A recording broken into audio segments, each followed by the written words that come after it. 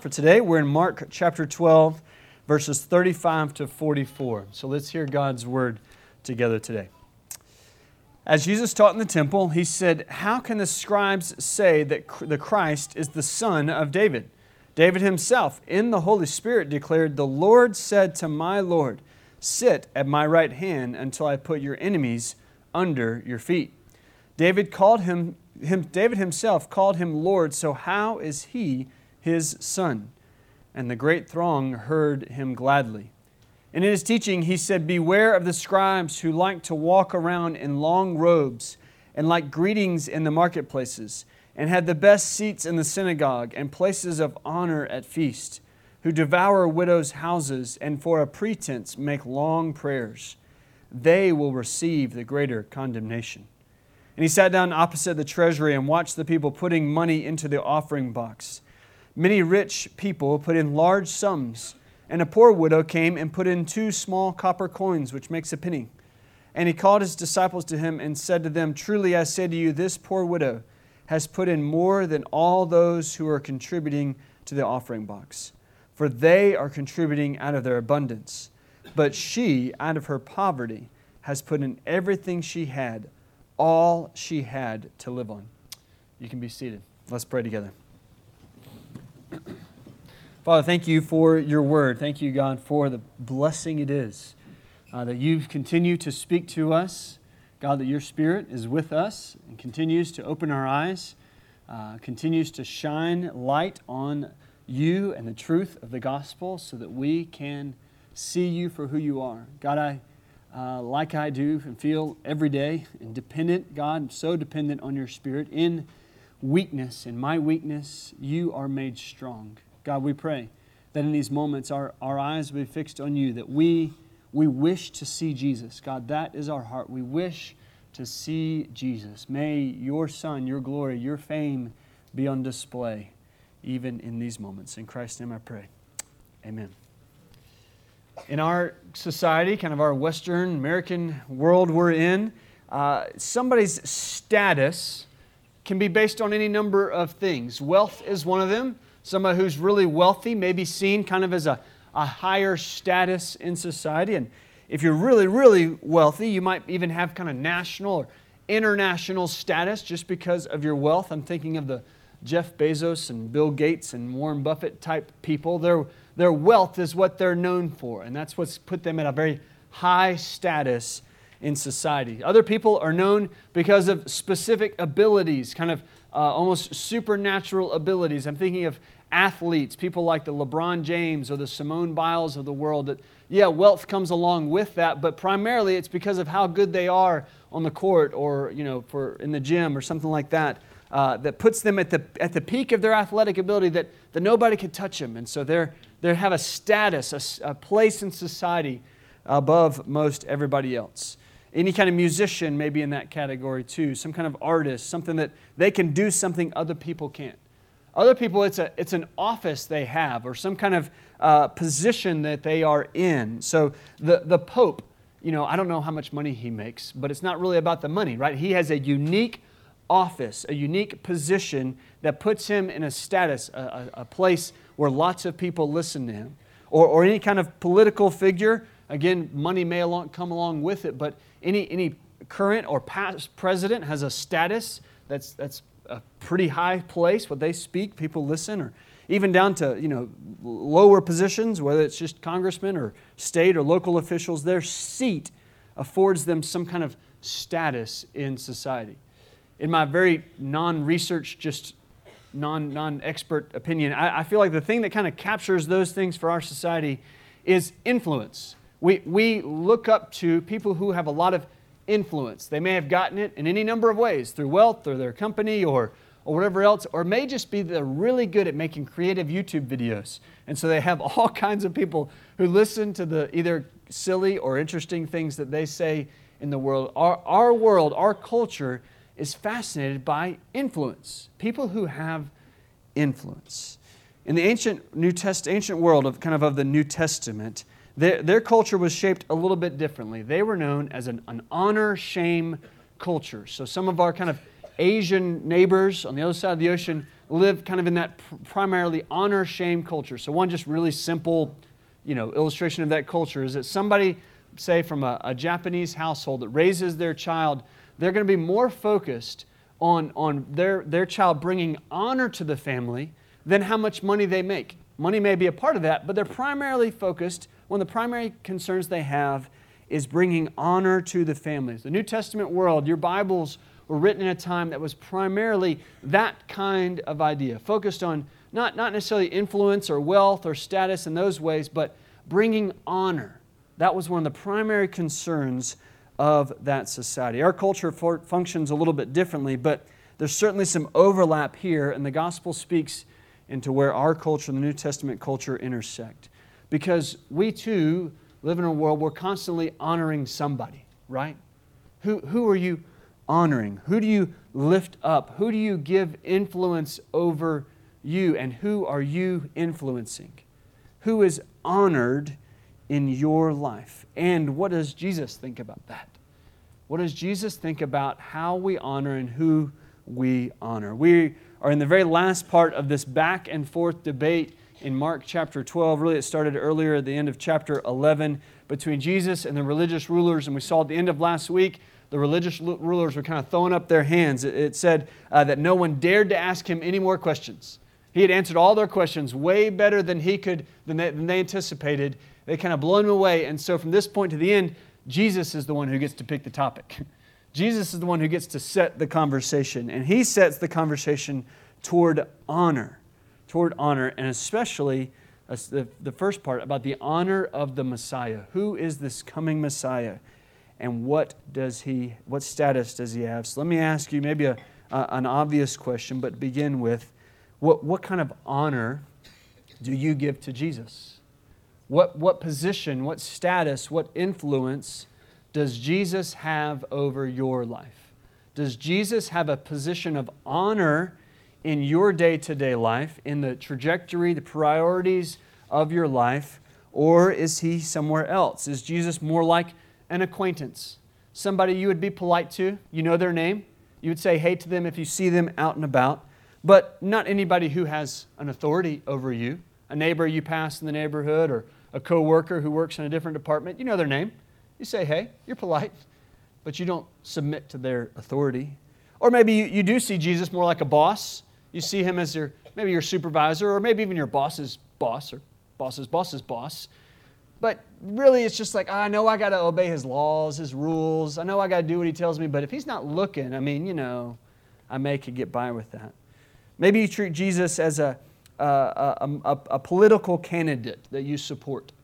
You're glad that they have that office over you because you support them, and as long as they keep their agenda in line with your priorities, you're happy for them to be in office. Jesus can be king as long as He does the things that I like Him to be, but then I may vote for somebody else to be king if He starts going off track a little bit. Of course, Jesus is a much higher authority than an acquaintance or a boss, or you don't vote for kings, but a political figure you could vote for. He is the one and only Lord. He is the one and only Lord. So the call from this passage today is to honor Christ as Lord. Honor Christ as Lord. We hear that in His opening teaching today out of Mark 12, starting in verse 35. Jesus taught in the temple saying, how can the scribes say that Christ is the son of David? The debate he has here is thinking about the Messiah, the Christ. Those listening to Him probably would not have all been saying, wait, aren't you the Christ? They're confused still. They know there's a Messiah that's coming, a prophesied Messiah, one who the Old Testament's been waiting on, one who would come and deliver His people. And everybody had said, He is a son of David, right? And Jesus says, wait, is He a son of David? Jesus quotes David himself, but He quotes the Old Testament, Psalm 110, and David himself says, the Lord said to my Lord. So there's two different people. The Lord said to my Lord, sit at my right hand until I put your enemies under my feet. Jesus is not denying that the Messiah would come from the lineage of David, a descendant of David. Mark knows that. Jesus knows that. Multiple genealogies in the New Testament. Everybody knows the Messiah comes from the line of David. But Jesus is making a distinction. The Messiah is not submissive underneath David as if He was somebody who's going to just follow after Him and be one like Him. the Messiah, the Christ, Jesus, is much greater. He is Lord over David himself. He alone is the Lord. Psalm 110 back in the Old Testament would have been used as a coronation psalm, a psalm that the people would sing anytime there's a new king in Israel. So they would be talking about, they would say, the Lord, Yahweh, in Hebrew, in your Old Testament, in Psalm 110, Lord is even written a little bit different. In the Old Testament, anytime Yahweh, the divine covenantal name of God is in the Old Testament, your English translations will capitalize the O-R-D, so to let you know that's Yahweh. So Psalm 110 in your Old Testament, the first Lord is Cap, the Lord, Yahweh.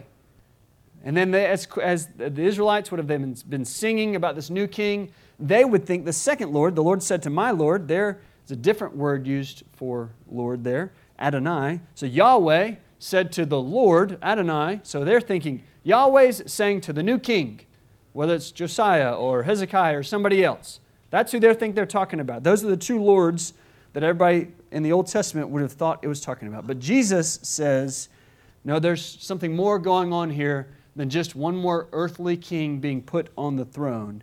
Jesus is saying this is about the coming Messiah. And do you notice what authority Jesus has, where He said this comes from? Verse 36 is a little note about the reason that we hold Scriptures the way we do. It says, David himself in the Holy Spirit declared. Now there's a short theology of Scripture.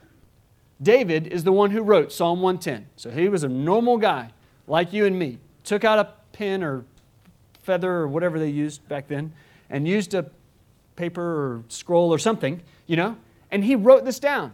Or maybe he told somebody to write it down. But the point is, he's the one that was the author. And yet, how did those words come out? They were led by the Holy Spirit. As Christians, we have a unique understanding of how we got this book. It came through real people like David or Moses or Paul or Mark. Real people with real personalities who lived in a real time. These are not people floating up in the sky. The Bible didn't just drop down to earth one day and just land in somebody's lap. No, these were real people. And yet, they were not just writing what came to mind that day that, journal, dear diary, oh yeah, and the Lord said to me. No, they were led in a very specific way by the Holy Spirit. Was David the author? Yes. Was God the author? Yes. Both together. So when Jesus quotes Psalm 110, He's doing so referencing David, but the authority of God Himself. That's what we hold over all of our Scriptures. And Jesus says, David himself said, Jesus is, the Messiah is Lord. He is reigning over all things. So let me ask you, is that how you honor Christ? Do you honor Christ as Lord, being the one who is in charge of every single bit? Do we submit all of our lives to Jesus? Submission is a word in our day and age that seems like a curse word. It just has too many letters, not 4 letters. But we treat it like a curse word.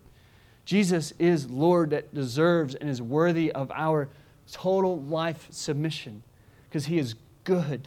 He is good. Do we reign and live for our own kingdoms, or do we pursue the will of the kingdom of God? Whose priorities, whose agenda are we focused on? Our day-to-day lives, the vision, direction of our lives, the things that we give our whole lives to, the energy and the effort that we pour in, what are we trying to accomplish in this life? Are we just pursuing the American dream that we want? Or are we submitting our lives to the Lord and saying, where You want to lead me, Lord? You're Lord of my life. You're in charge, not me.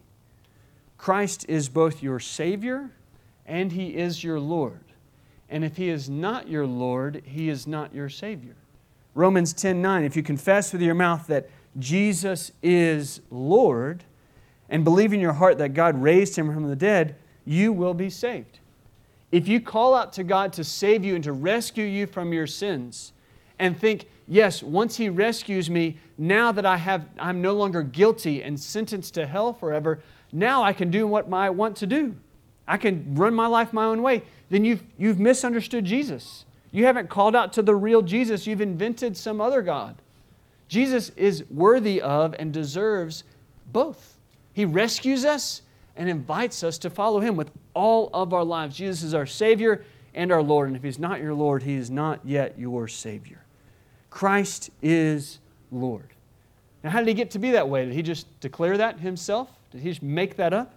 Psalm 110, quoted here in Mark 12. The Lord said to my Lord, Yahweh said to the Messiah, sit at my right hand until I put all your enemies under your feet. The right hand is a symbol for a place of honor, a place of power, a place of authority, and a place of being relationally close to the Father.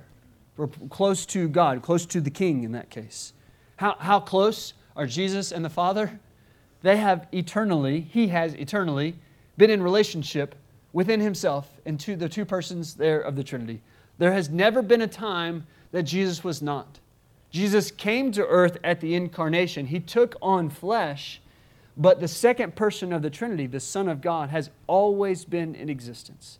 He is eternally begotten. He has always been.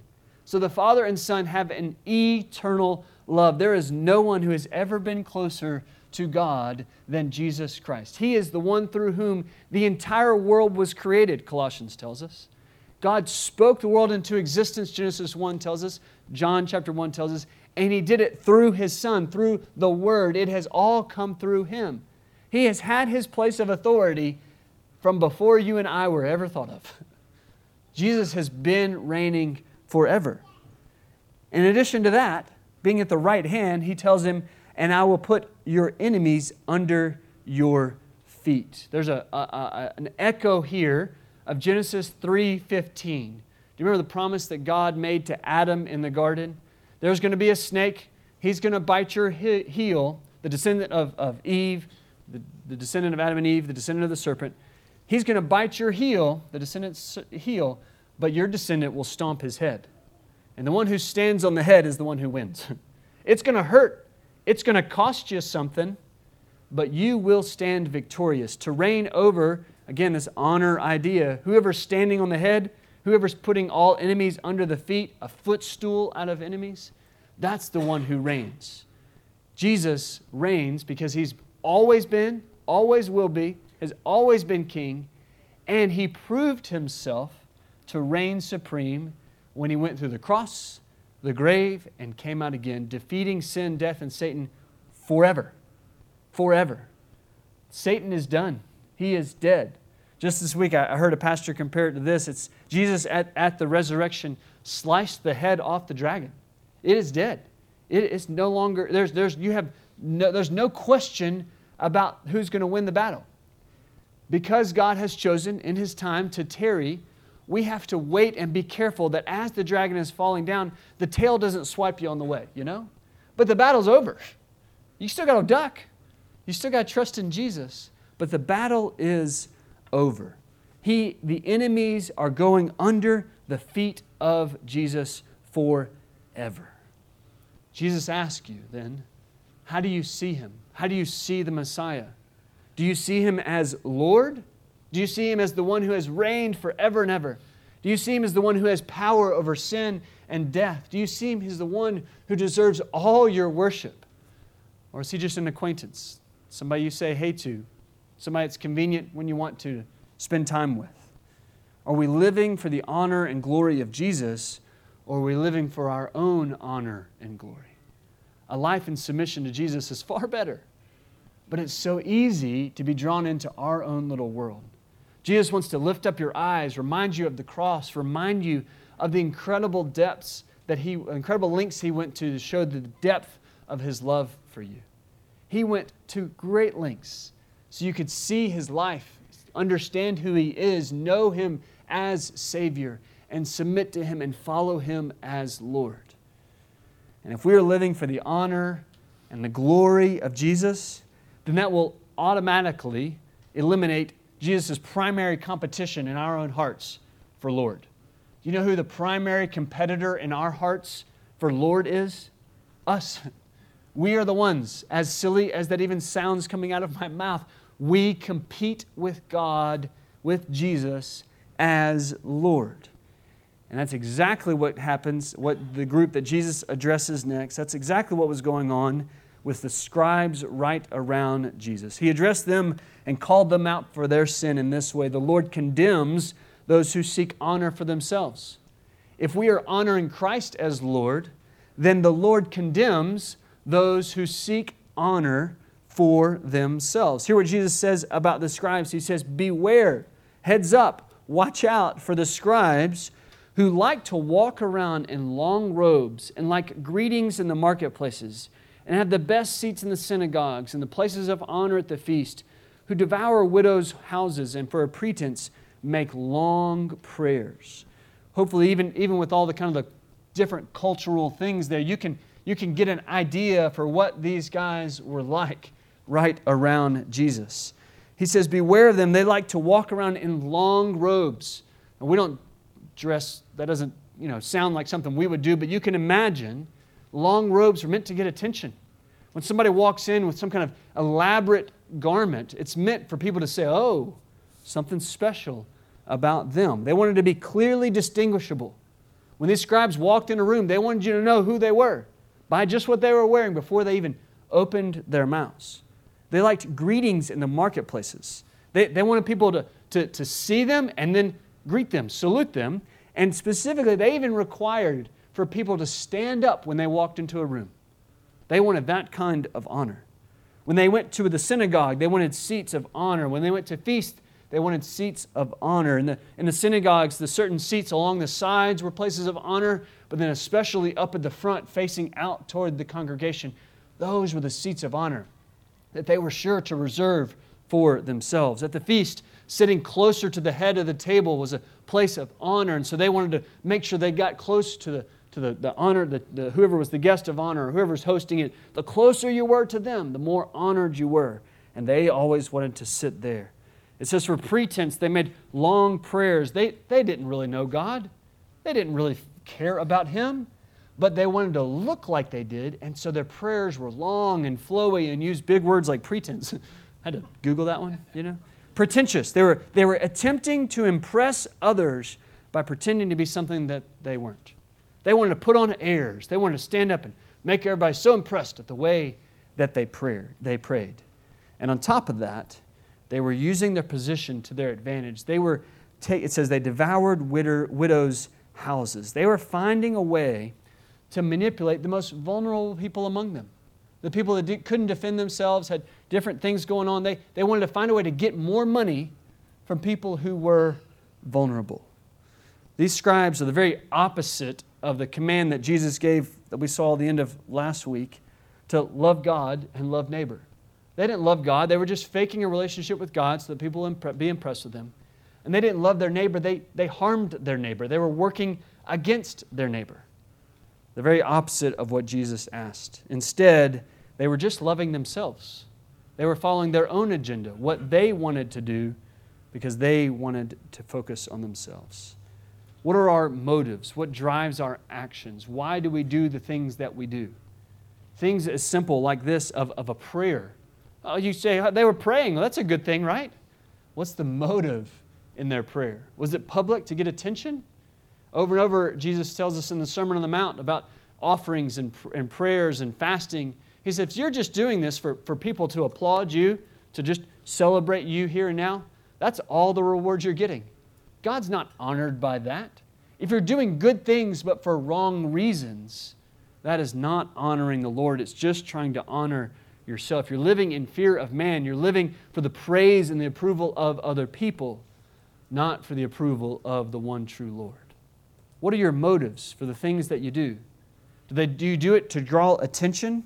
I think one of our greatest temptations, especially in a highly digital world, is that you can get attention for just about anything you do. Just post about it online. Text somebody about it. Get attention. It's easy to get attention. We want to make sure we get noticed. We probably don't put on more robes, long robes to get attention. In our world, we get less clothes. That gets more attention, right? What are you doing? Why do you do the things that we do? The clothes you wear, the cars we drive, the decisions we make, the things we go. Are we primarily just waving a flag that says, look at me. I want some attention, please. If so, we're just focusing our eyes. We're asking other people to focus their eyes on something far lesser instead of saying, focus on Jesus. Let our lives be about Jesus. If we're asking just for more influence, to just get people to look at us, then we're living for a lesser God, and we're leading people astray. In your life, where are you tempted to seek applause, accolades, honor? Where are you looking for approval from other people? Now, it's not that getting people's applause is an evil thing. It's not that getting honors and people patting you on the back, that's not an evil thing. In fact, I think it takes a step of humility to be willing to accept people's appreciation sometimes. Sometimes it's easy just to deflect that and to run out from underneath it. It takes a certain level of humility to be willing to accept somebody's approval. But are you doing it for the sake of getting people's approval? Are you doing the things you do, the way you go to work, the way you lead your family, the things you put online? Are you doing it just so that people will notice you and have their eyeballs fixed on you? If so, we're probably a lot more like the scribes than we care to admit. Remarkably, when we read about how Jesus lived here on earth, we see that Jesus didn't go around like these Pharisees. And of all people, He's the one that could have. He's the one that can walk into any room and impress it. Please, Jesus, you put on the big robes. You stand the one, you be the one that makes all the prayers. You're the most impressive. Let's all our eyes fix on you. And yet Jesus didn't go around like these Pharisees, always begging people's attention. Jesus went around in humility. We read earlier in the book of Mark, the Son of Man came not to be served, but to serve and to give His life as a ransom. The very one who deserved all the attention, all the honor, all the praise, went around serving and loving other people. So we see here in one more section in Mark chapter 12, the very one who is worthy of all the honor, you know what He does?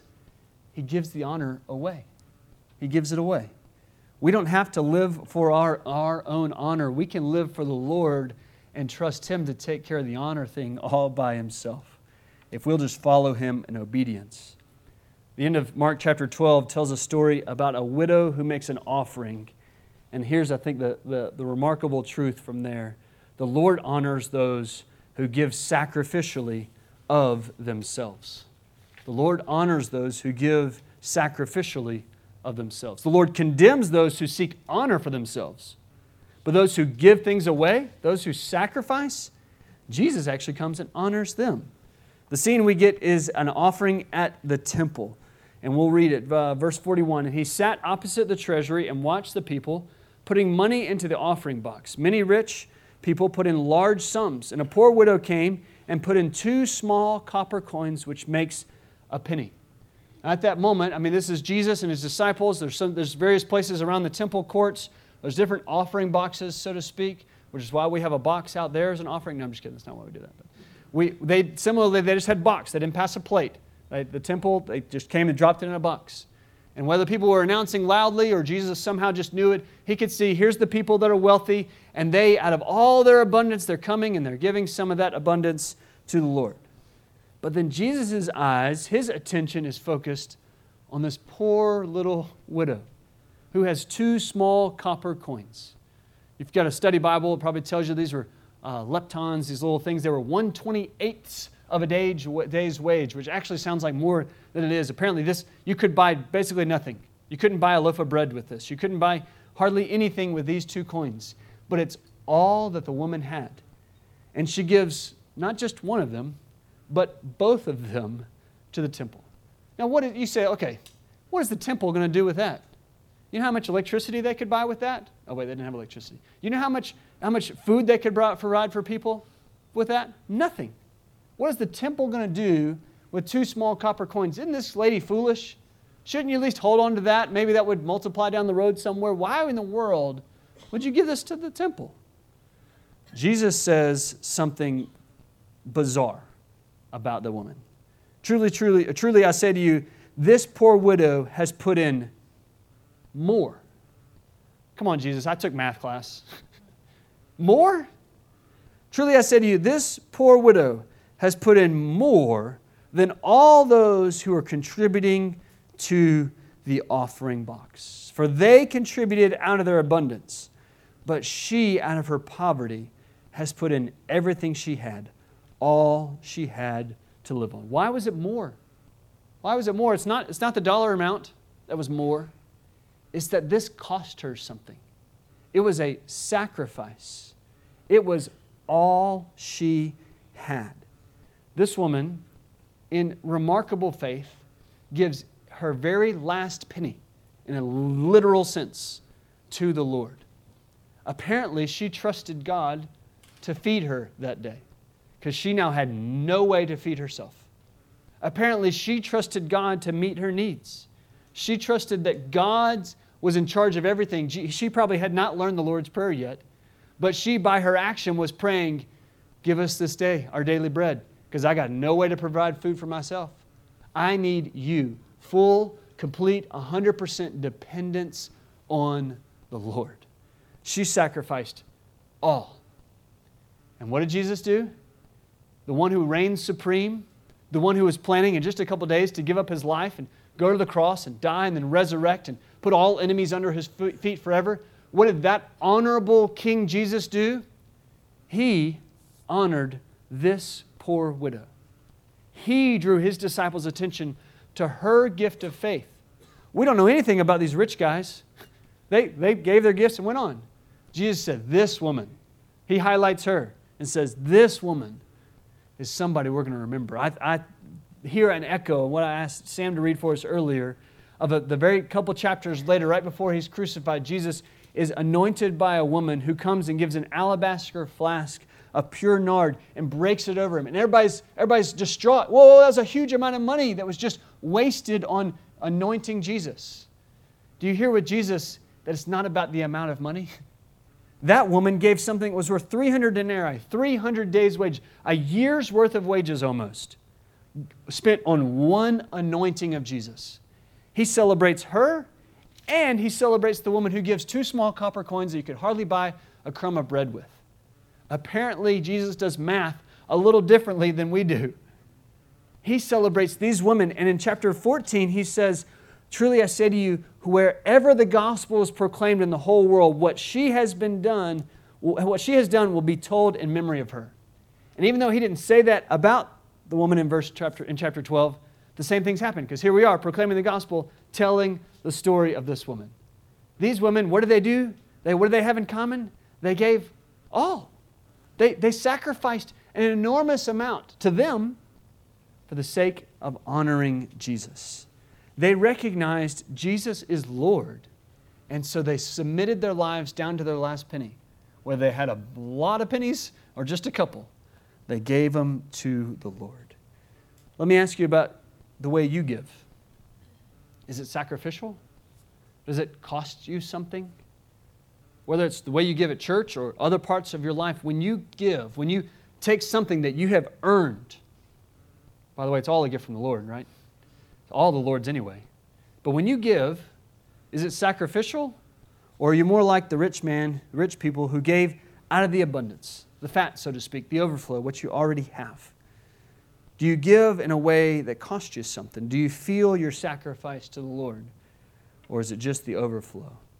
Church being, of course, one of the places that you give, I think it's a moment for me to say, I appreciate it. The church is so grateful. You, of course, I hope you know, I never see what individual people give, so I have no idea what you give. I just see the end of the month, the end of the years. I see the way that you have been faithful to Infinity Church and the ways that your giving is multiplying the kingdom of God. I see the missions we're sending out. I see the ways we're loving on teachers, the way we're loving on our community. And I see the investments we're making, the way we're purchasing land and making plans to build. And I see that you have given us the capacity to hire a student pastor, to add to our staff. And that is so much a gift to me, so much a gift to me to add a staff member. I see your faithfulness. And I just want to say thank you. Thank you for what you're giving. I have no idea how much of a sacrifice it is to you. Nobody knows that. You alone. That's between you and the Lord. But I see that you are giving and giving faithfully. So thank you. And I want to just tell you, we want to serve the kingdom of God with your gifts. We want to honor God. We want to be stewards of God's wealth and God's gifts for the sake of advancing the kingdom. Are you giving to the Lord here, other places? And if so, are you willing to do it in such a way that's sacrificial? Because that's the example we have in Scripture. Together, as we give sacrificially for the advancement of His kingdom, local church, and other ways, I want to remind you that Jesus didn't just celebrate people who did this. He did it himself. He celebrated it here in this woman's life. He celebrated it in the woman in Mark chapter 14. But he also did it himself by giving on the cross. Verse 44 very well could have been written about Jesus, could it not? It says, and they all contributed out of their abundance, but she, we'll say he, Jesus, out of his poverty. He had nothing. He had nowhere to lay his head. He was going around home to home. He was not a man of wealth and status. He, out of his poverty, he gave everything he had. He gave his, not just all he had to live on, he gave his very life. He sacrificed all. And he's the king who deserves all the honor. Jesus deserved to be lifted up on a throne, and instead he was lifted up on a cross. We may miss the cultural difference. When we read the gospel story, we primarily think of the pain, the physical pain, the lashing, the nails. But you read those stories, they weren't primarily written about the pain, they were written about the shame. It was meant to embarrass. It was meant to take whatever teaching he had and just dismantle it. How could anything good from somebody come from somebody who's treated so shamefully? How could you honor somebody like this? Jesus was willing to lay down all of his honor to show you love. So that as God the Father exalted him and raised him from the dead, we forever could delight in his presence and enjoy the honor that he gives. And if we know him, we'll honor him, we'll love him, we'll trust in him. He will be our Savior, and he'll be our Lord. I pray that you'll honor Christ today as your Lord.